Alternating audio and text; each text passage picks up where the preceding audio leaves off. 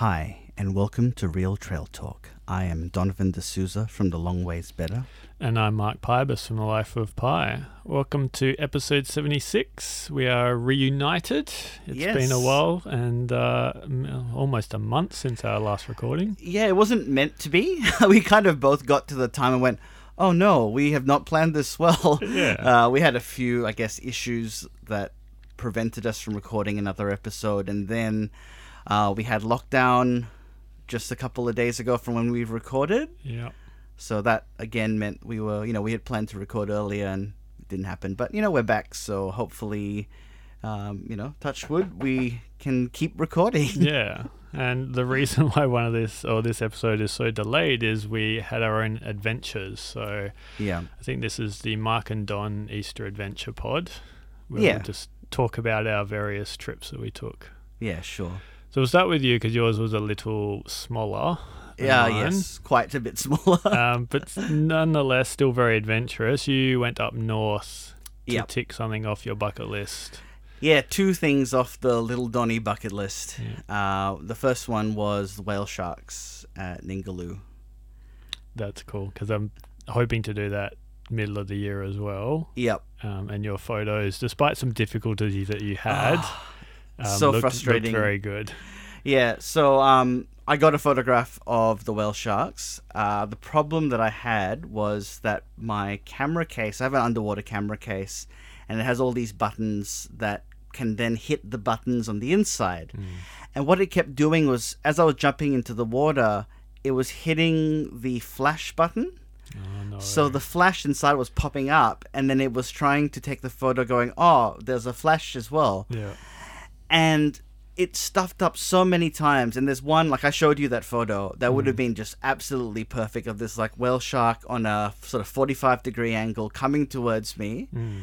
And it's out of focus because of the flash. Yeah. So annoyed. But I did get some at the end of it. I think we were both extraordinarily lucky and extraordinarily unlucky in that we got to see one, which is great. Yeah. But this particular one was super fast. So it was really difficult. But it was, within, a meter from the surface. Yeah. The previous 2 days, they were looking at 5-meter depth. So that would have been... Yeah, that's kind of tough. You dive down, you're there for a couple of seconds if you're not a seasoned free diver, and then you've got to go back up again. Yeah, so...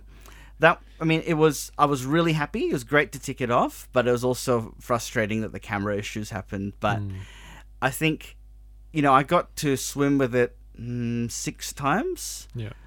You can't complain, and it is as magical as, people make it out to be. So do you want to share which company you went with and kind of the process of how you get out there to swim with them?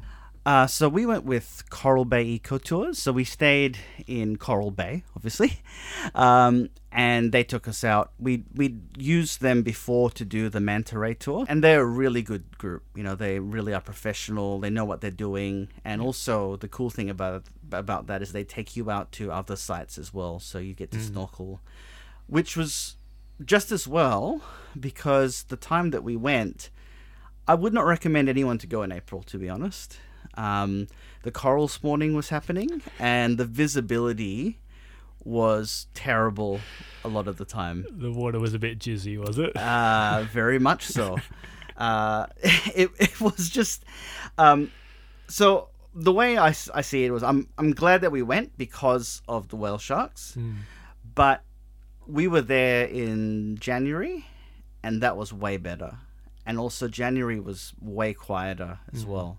So it was much busier. The quality of the shore-based snorkeling was not as good, but it was worth it just to do the whale sharks. So the first day we got there and we went out to Coral Bay itself, to Bills Bay, and you just, had 1 meter visibility. Oh, wow. Yeah, really bad.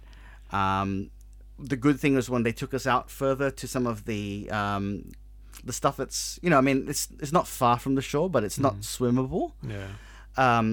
Taking us out to those places, we had a bit better visibility, but still not what we had in January, where it was just crystal clear. So, very good to do it, but I would probably say, if you can, choose another time other than April if it's going to be close to spawning.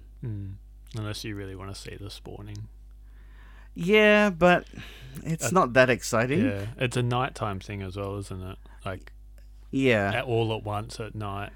And, like, really, I feel, if you give me a choice between seeing that or being able to go out and see, some turtles swimming and some fish swimming, I'd much rather that. So, I mean, I had some okay swims, and I had to, I think, put it into perspective of, okay, so this is not one where I'm going to get some good photographs. Yeah. This is just one that I'm going to just have some fun, swim around, see some stuff. Like, went to Oyster Stacks, saw some stingrays, saw some turtles, saw heaps of fish.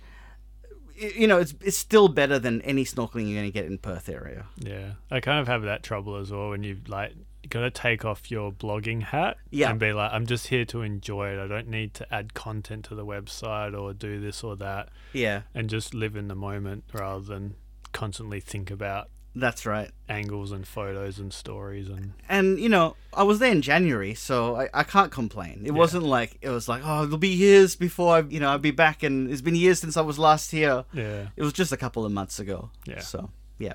So another kind of bucket list thing that little Donnie wanted to tick off was a trip out to Mount Augustus, which is not a short drive no. from either Perth or Coral Bay. So what was the logistics involved with that?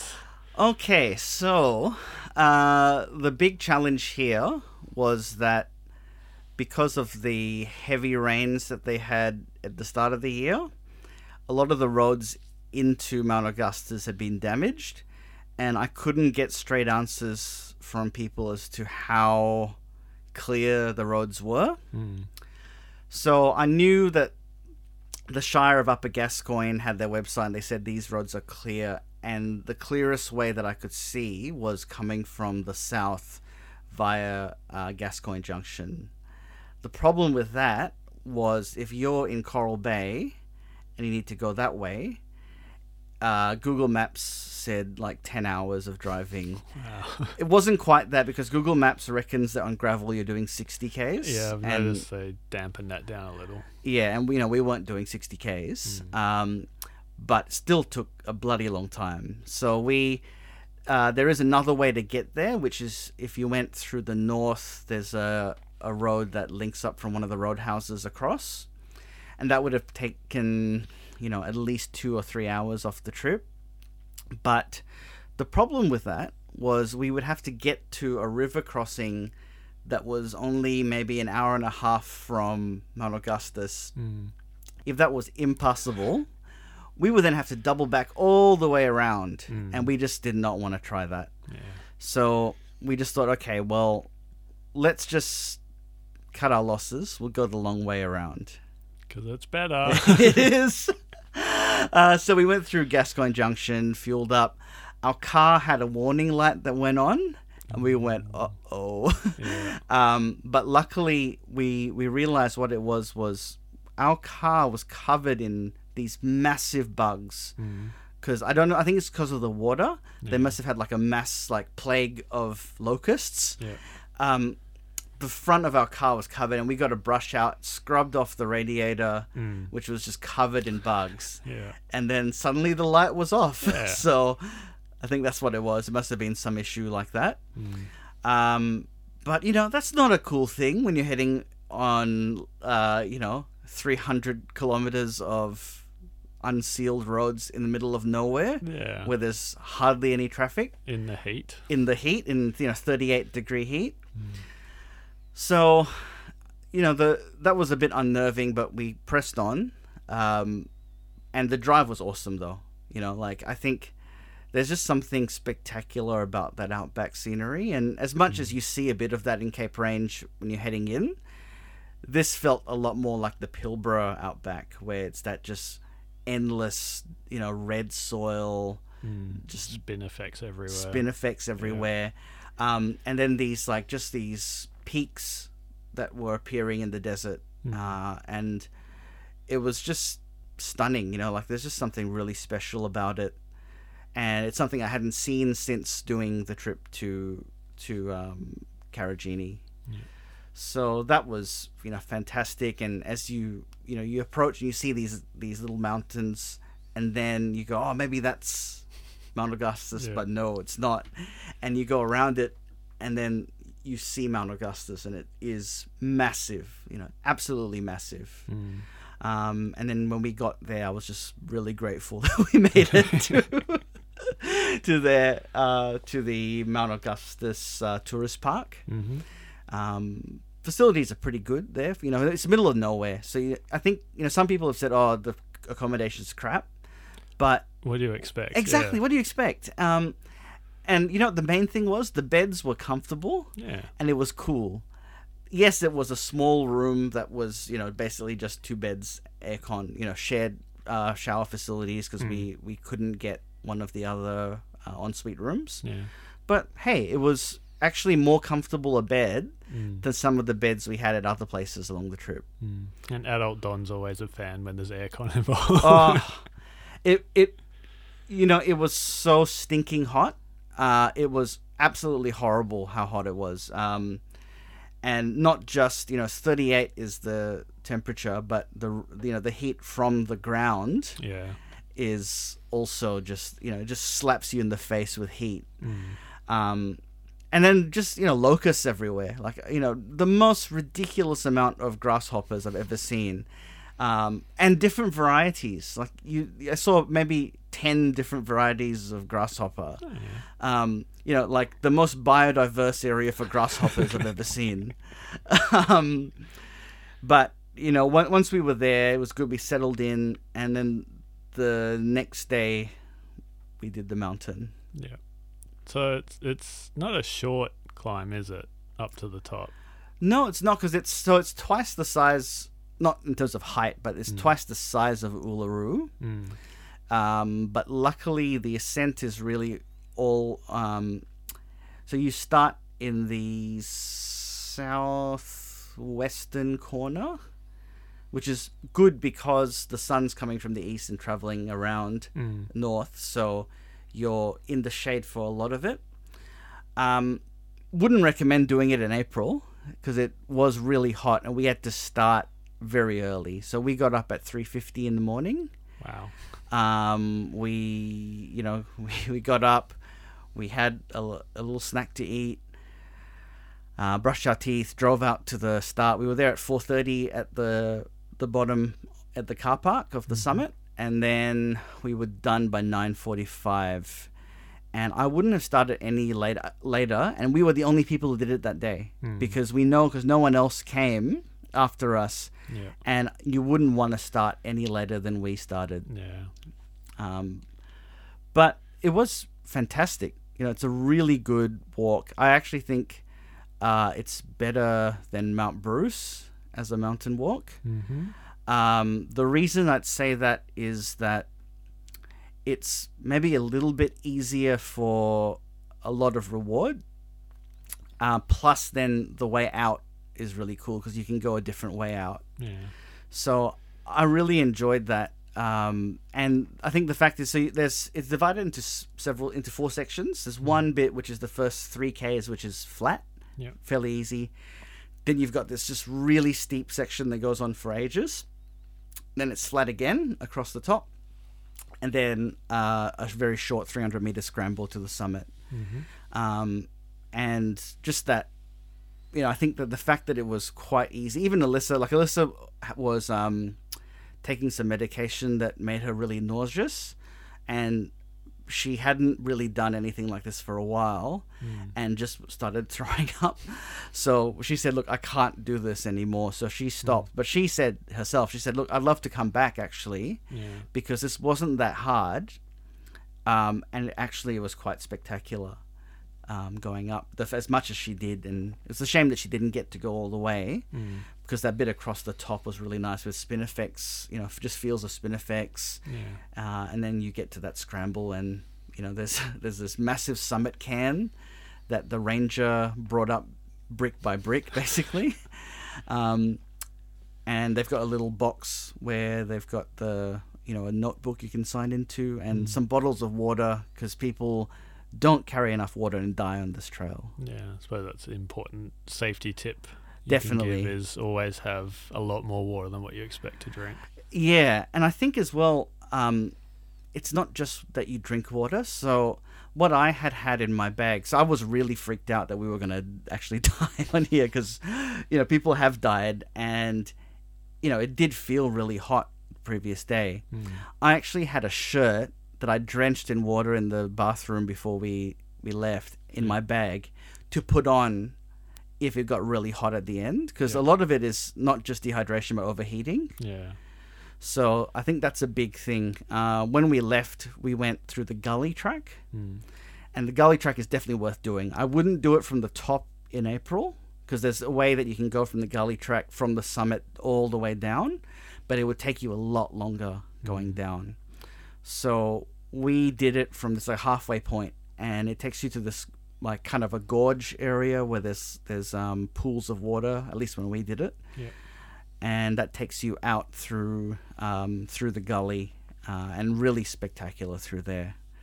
But we could definitely feel towards the end through the gully, because the gully is like an oven. Yeah.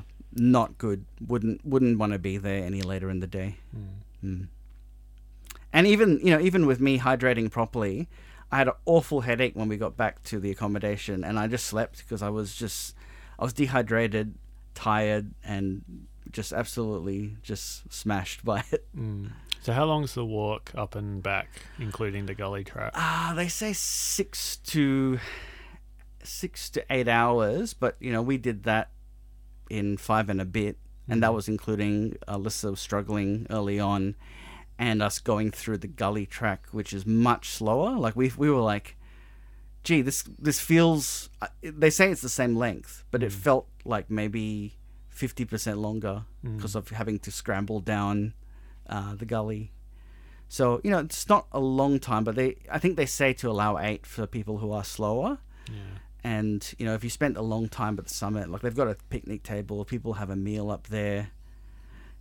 But I'd say if you're gonna go in July when it's much safer. Yeah. Because I would have liked to have taken it a bit slower and enjoyed the full experience, but I was basically rushing.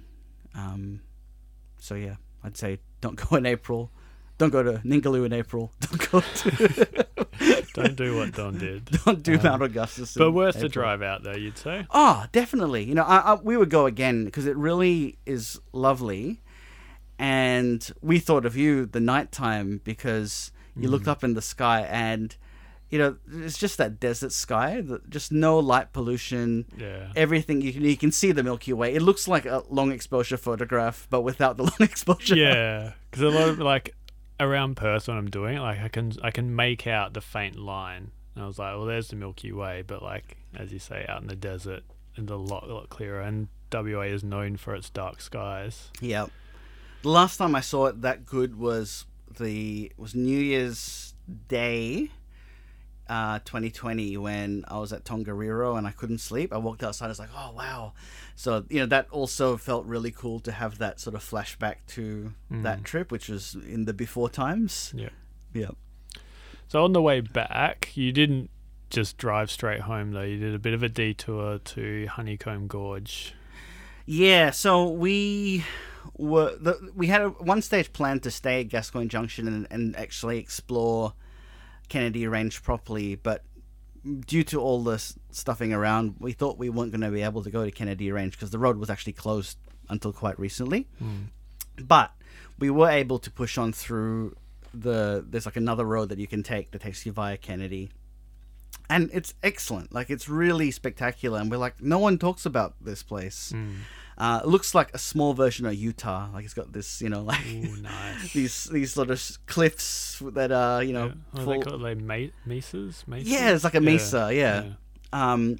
Just absolutely spectacular and middle of nowhere and very different because it's nothing like Augustus or nothing like the Hammersleys. Yeah, which are very rounded in shape just because they're so ancient. So I wonder what caused these to look like the way they are. I don't know, but it's it's really cool. And Honeycomb Gorge is like a really short walk. You know me, like I don't ride up short walks. So I'm like, this is not a hike. Yeah. But I had to because it was just... You've driven so long. Yeah. It was really beautiful. It's just this area where water falls from this waterfall in summer, and it's created these little holes in the wall. Hence the name, I'm assuming. Yes. Yeah. So very cool. Worth going. I would love to come back again. I'd say July. Because, there were some people camping, and I was like, how do you sleep? You'll just be so hot every day that you're here.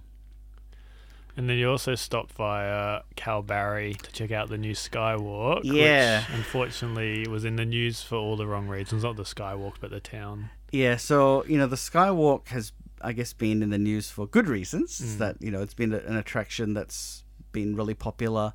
And it's, I think we can be a bit cynical about how they've overplayed it in the tourism. And overpaid for it. Yeah. But when you're there, you can't really argue with how well made the structure is and how good the way they've presented it and the interpretation stuff they've got there. A lot of indigenous interpretation, the scientific stuff that talks about, how it was formed, they've got a cafe, a lot of things like that. So very, very good in terms of, I guess, how they've created an experience that people can get. But yeah, the thing that was, I guess, a bit worrying was we were there, and when that night we had a leave now warning from emergency services. Yeah. And this was the Friday night before the cyclone hit. Yeah. So we left Saturday morning, and Sunday evening the town was basically 70% of the buildings were damaged or destroyed by the cyclone.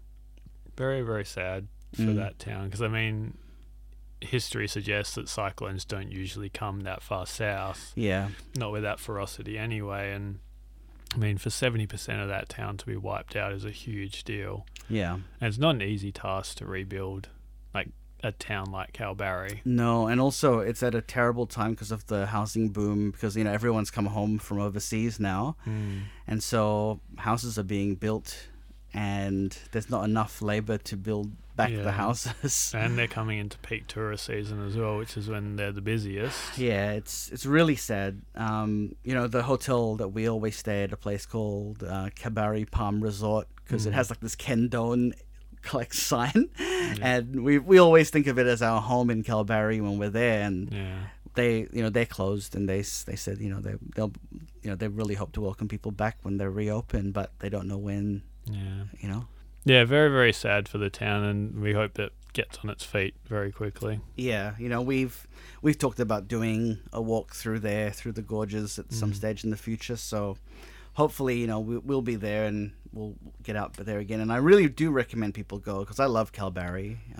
It's one of my favorite national parks in WA. So once they're back in, I think if everyone can go, definitely do it. Yeah, because apart from the Kimberley and a little bit of the Pilbara, that's the last bit of WA I need to check off for the website is Kalbarri and up the Coral Coast there. So looking forward to supporting them maybe next year, I think. And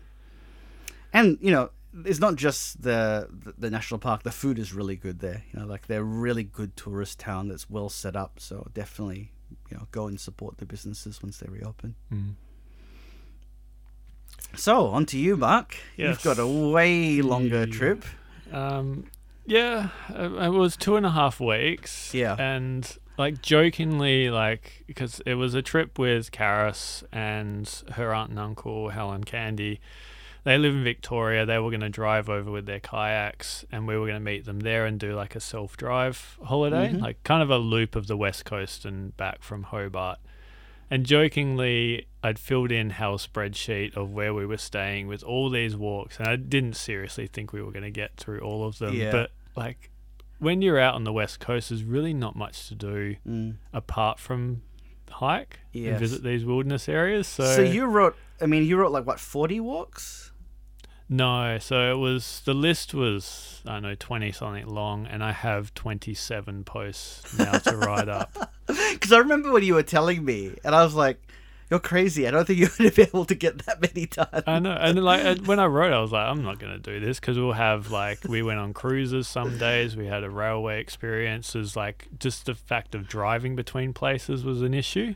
Yep. And I really only missed out on one hike that I wanted to do. And that was only because we really poorly planned and didn't realize there was a car ferry at Corinna that we had to go on. But even then, I don't think I'd be able to do it. I would have had to sacrifice one hike that turned out to be pretty good. But yeah, so over to Tassie. Luckily, COVID didn't hit and we were allowed over. Arrived in Hobart and it was 32 degrees. It was so weird. It was April. That's start of horrible. April. It was the hottest April day they've had on record. Yeah. And the Karras' family, who we stayed with for a couple of nights, like blasting the aircon. This was unheard of, and I was just like, "This is fantastic weather. Why can't I get it out?" But I feel like 32 is awful in Hobart compared to like even worse than Perth. It wasn't bad though. That's the thing. Like it was just felt normal because we'd had such a hot-ish summer that was quite humid. So I was kind of used to it. But I would have hated it. You would have hated it because you blast your aircon all year except for a couple of months in winter. But the way we planned is we could save a couple of $100 by picking up the hire car on the Sunday, and we arrived on the Friday night. So I didn't have a car for the Saturday, and I really wanted to get out. So Kara's sister lives in Lena Valley, which is at the base of Mount Wellington. So I was like, cool, I'll just go for a walk from the house, and I found a rivulet. I was like, I'll just follow this uphill, and I ended up like walking for it over an hour, and I was like, this is actually pretty cool that you can just kind of begin a walk from the suburbs up to Mount Wellington. I didn't make it to the summit, like nowhere near, but it was still cool that there were walking trails nearby. And then on the Sunday we actually got going properly, so I picked up the car, and Mount Field National Park was our first stop, which I wasn't too worried about. Like I'd already visited 2.5 years ago. So I knew the area. I'd planned a few walks that I'd already done. And one of those was Lady Baron, which you've also done. Very cool circuit. I got to see it with more water this time, which is odd because it was autumn rather than spring in my last visit. Yeah, that's interesting. Yeah. But I think autumn's a really good time to visit. It is. Probably we're a bit late in autumn. I would prefer maybe a month or two earlier. But Mount Field, known for the Fagus on the Tyne Shelf Circus, that was one of the reasons I was kind of keen to head out there. But it was just nice, just like walking just for the fun of it. Because Karis was like, are you going to do this one up? I was like, already done it, mate. So I wasn't worried that... I didn't take as many photos. The only really ones I wanted was the waterfalls because I didn't really photograph Russell Falls that well. So I did that. And then the big one that I wanted to do was Mount Field West, which is out in there from Lake Dobson and is the tallest point in the park and takes you through some pretty cool scenery. So from the Tyne Shelf you can see the Rodway Range and Cay Cole, and I always thought it'd be cool to go up and visit those. And Mount Field West takes you along the Rodway Range, and it is just ridiculously like just pretty the whole way around. Like it's climbing, and then you're going through these boulder fields, pretty similar to Toolbrunup, and then you're up and down, and yeah, the scenery is amazing. And you've got all these tarns, mountains in the distance, these huge valleys that have been carved by the glaciers.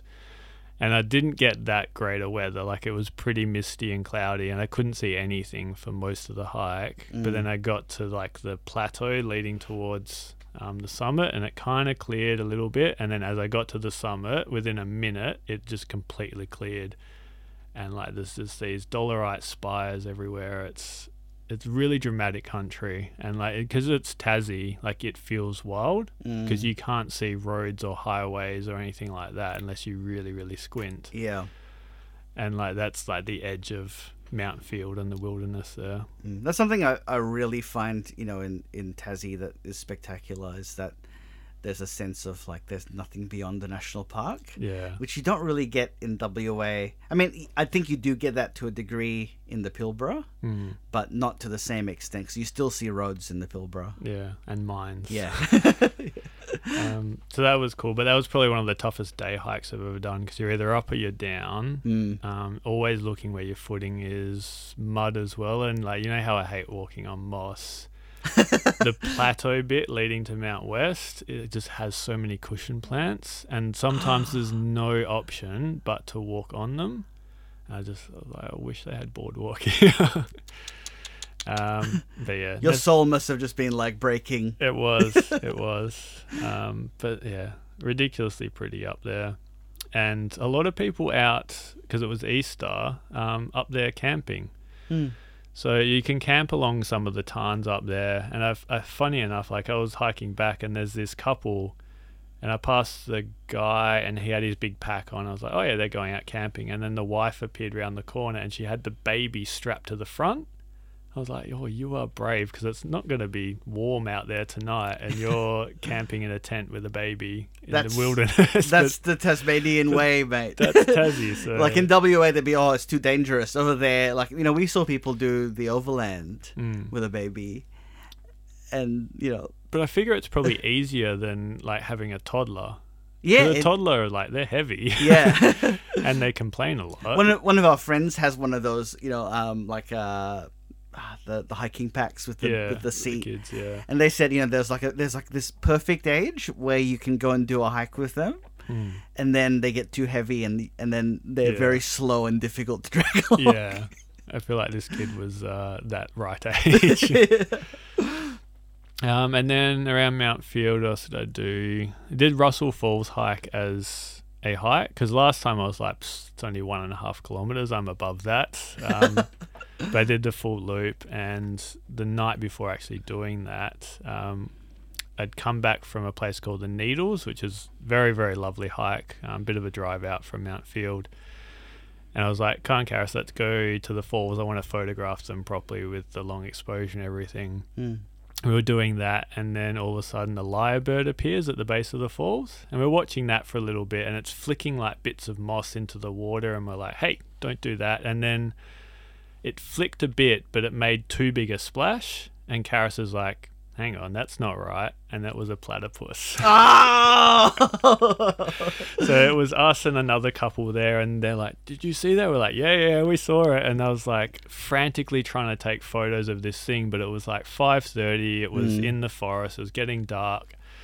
And I've got like some blurry photos of what looks like a platypus, but not really. Yeah. But like you could see it quite clearly. So I was quite happy just to watch it like that. And then it just disappeared. So I similarly got a tail of a dingo walking away. Yeah. It crossed the road in Cape Range, and I didn't have the camera. Normally I have the camera like in next to me, and I was frantically running and it was too late. But I mean, it's long as you saw it, because we had a similar experience a couple of days later driving out to Lake Pedder. We're just along this winding road, and it's just like, stop. There's a wombat in the middle of the road, and it's like, quick, but my camera was on the back seat, so we kind of pulled over in a safe spot. By the time I got out and had the camera ready, the wombat had scurried off, and I was like, I'm not going to get a photo of this, but we saw one. So did you see an echidna?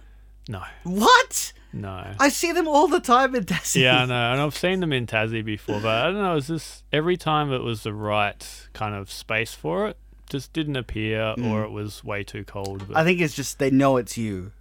No, maybe they knew Karis was with me, because the first time I saw one, it was clearly on the path, and she'll hate me again for bringing this up again.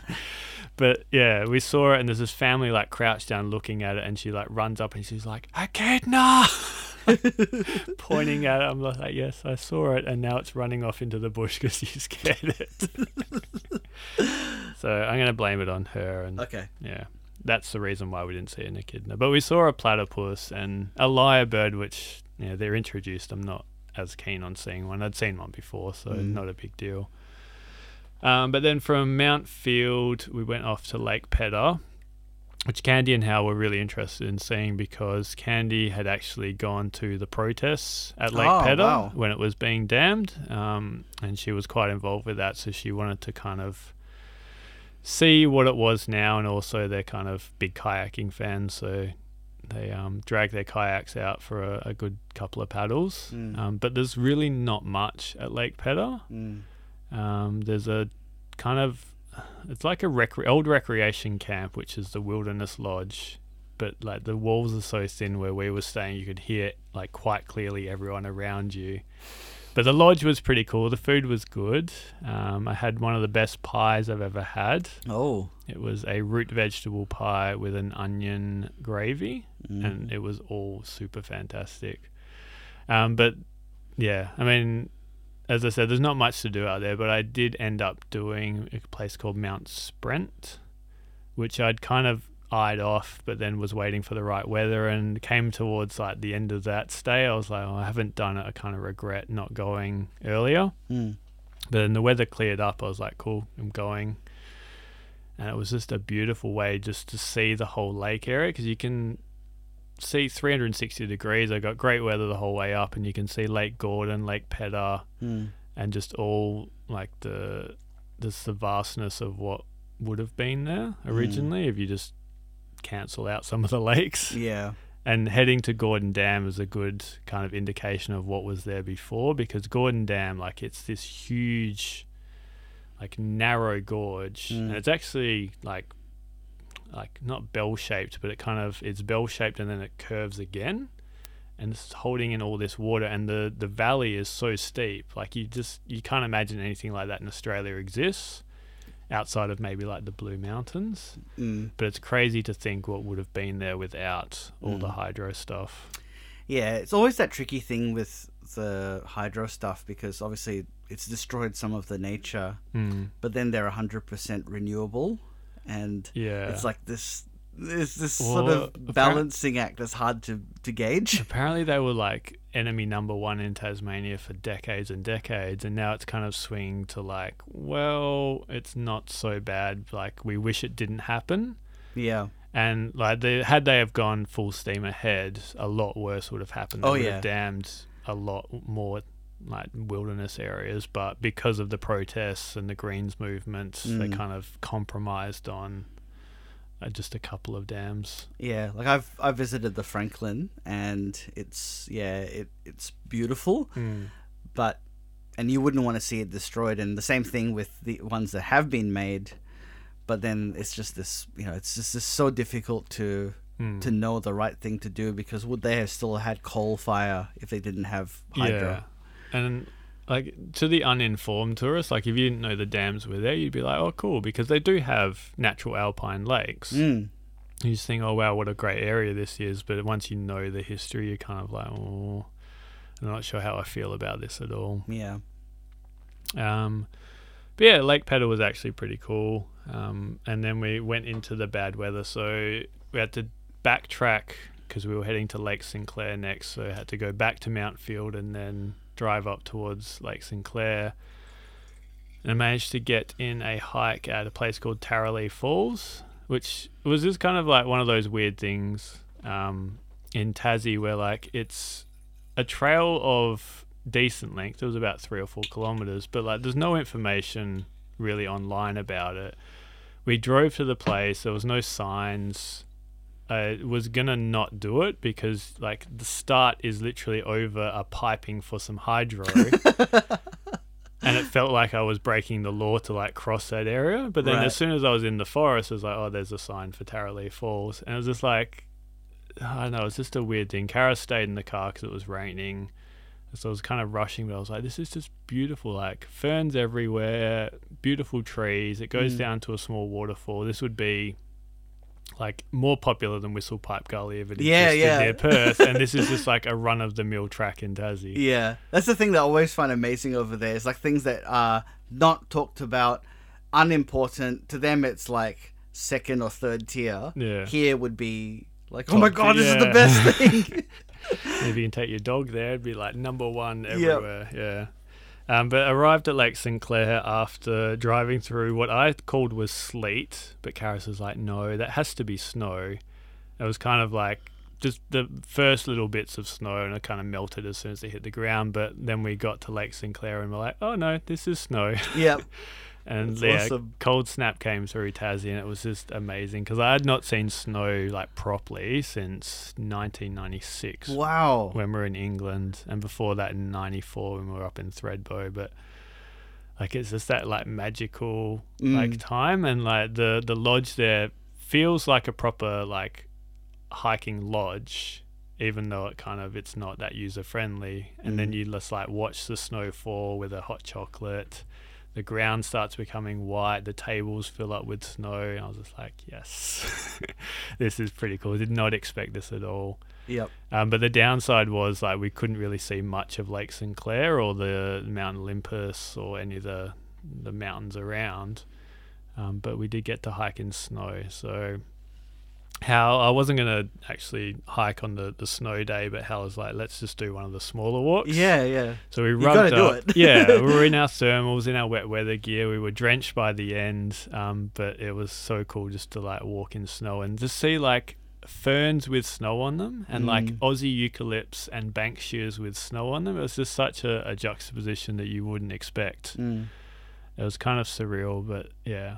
So did you do that, like the Aboriginal Heritage one? No, we did the Platypus Bay walk, which, no platypus. I don't think even they would be out. Yeah. But so that was just cool just for the snow part. And then the next day, we did the Aboriginal Heritage walk in the morning. And then in the afternoon, I did the Shadow Lake circuit. Oh, fantastic. Which is about 15 Ks loop. And it like all the snow had melted at the lodge by then. I was like, oh, that's okay. It'll just be like a normal hike. And then I started descending and it's like snow. And then it was like walking through ankle deep and knee deep snow. I was like, this is awesome. Yeah. Like, it took forever to do the hike because you're constantly like, is that mud? Is that snow? Is it ice? Like, is it a rock? So I really had to watch your step, but it was so cool. And finally got like views of the mountains in the area.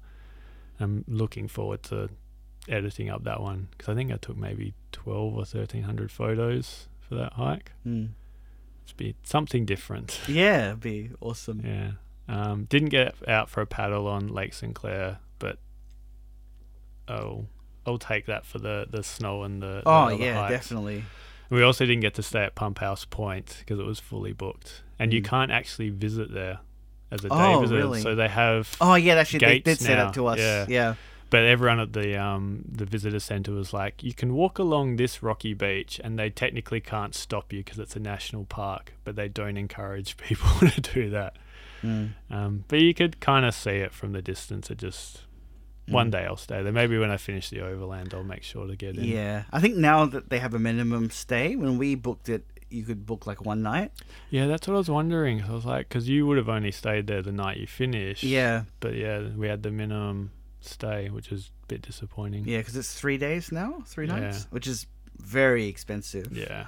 But it's an awesome hotel. It's worth it. But the Lake Sinclair Wilderness Lodge is actually very well appointed. So the rooms are gas heated, comfy bed, king size bed, which was amazing. I didn't have a knee in my back the whole time.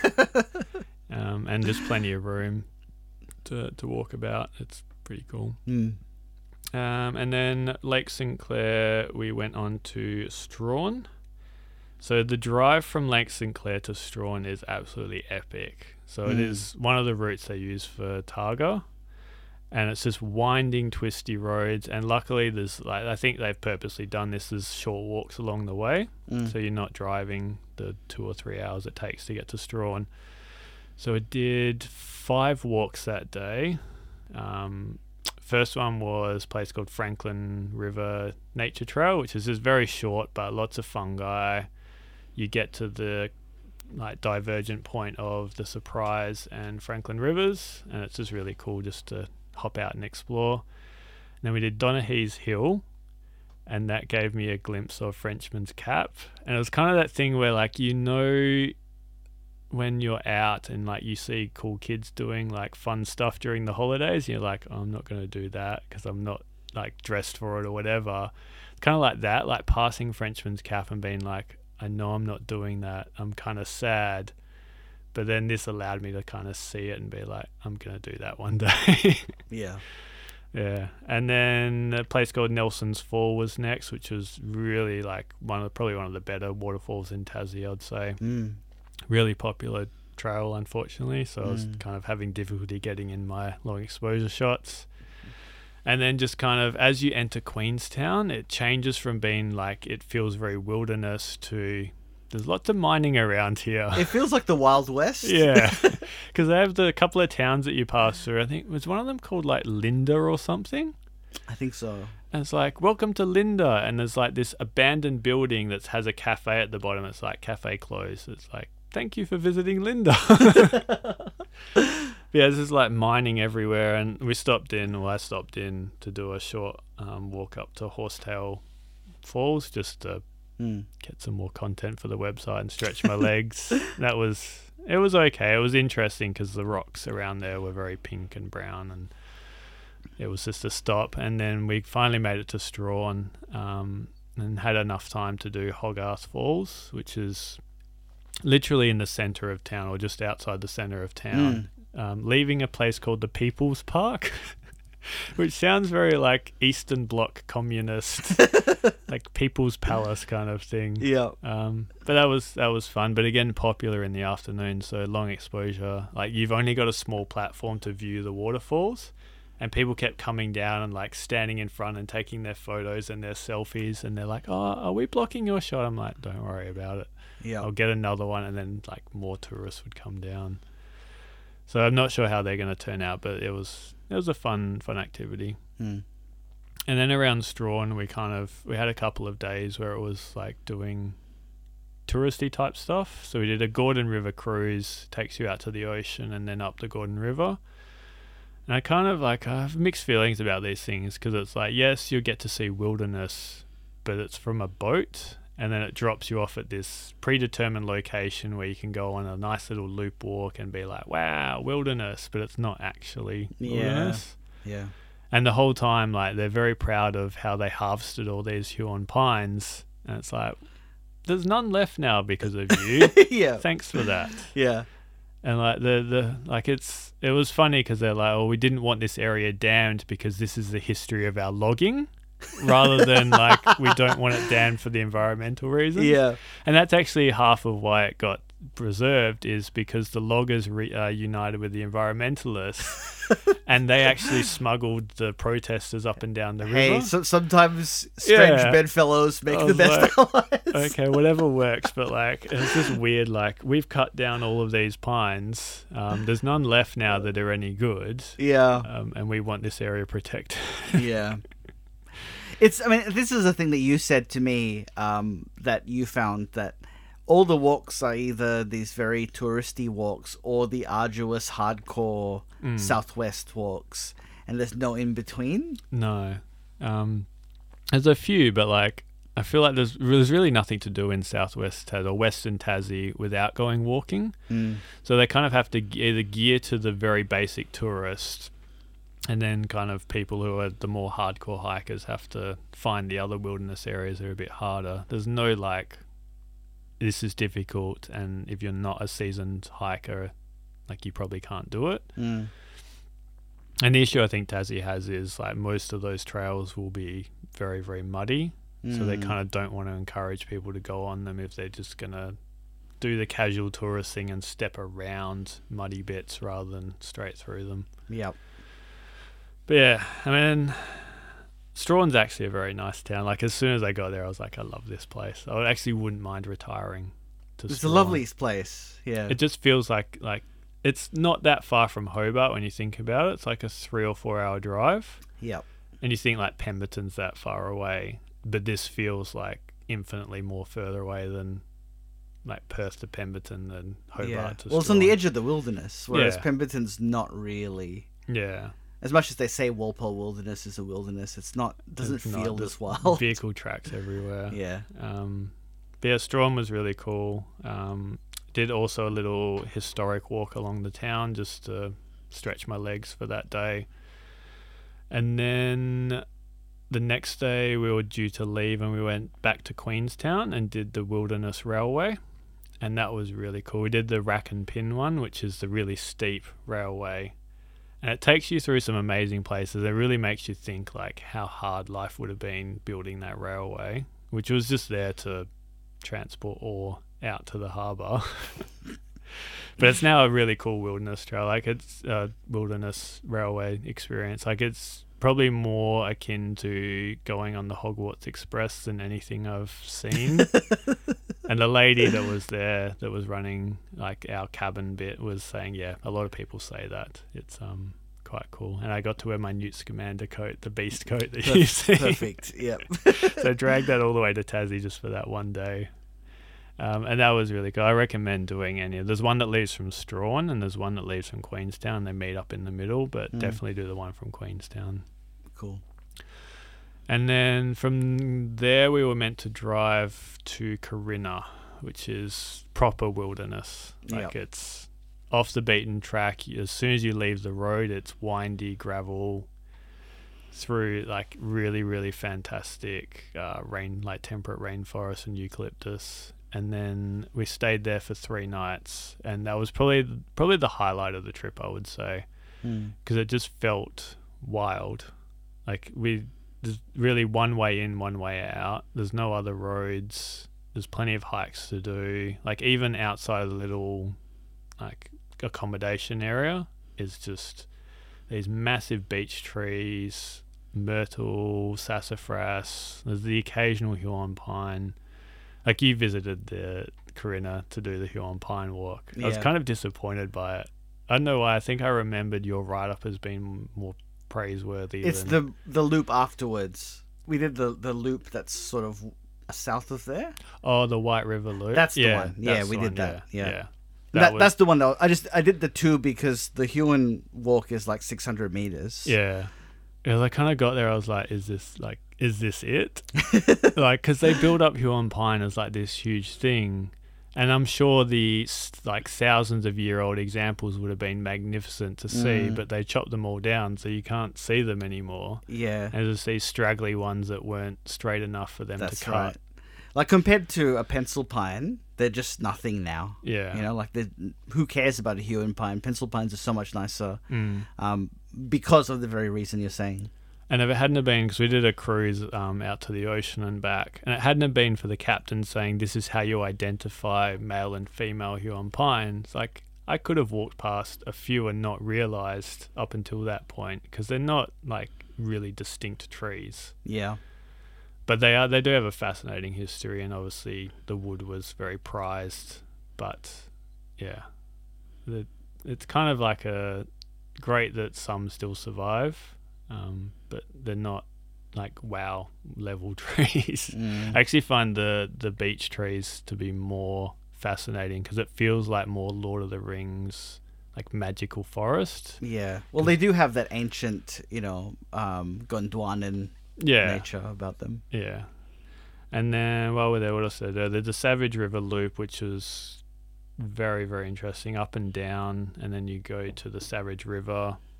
Again, lots of the White River Loop type ancient forest. And then when we were meant to be leaving Corinna, I did Mount Donaldson, which is kind of the highest point in the area, and that was a lot of fun. Again, not great weather, but got decent enough views of the surrounding area to appreciate like just how dense the wilderness is there. If you ignore the mining area around Savage River. Yeah, and the logging that they want to do. And the logging. Yeah.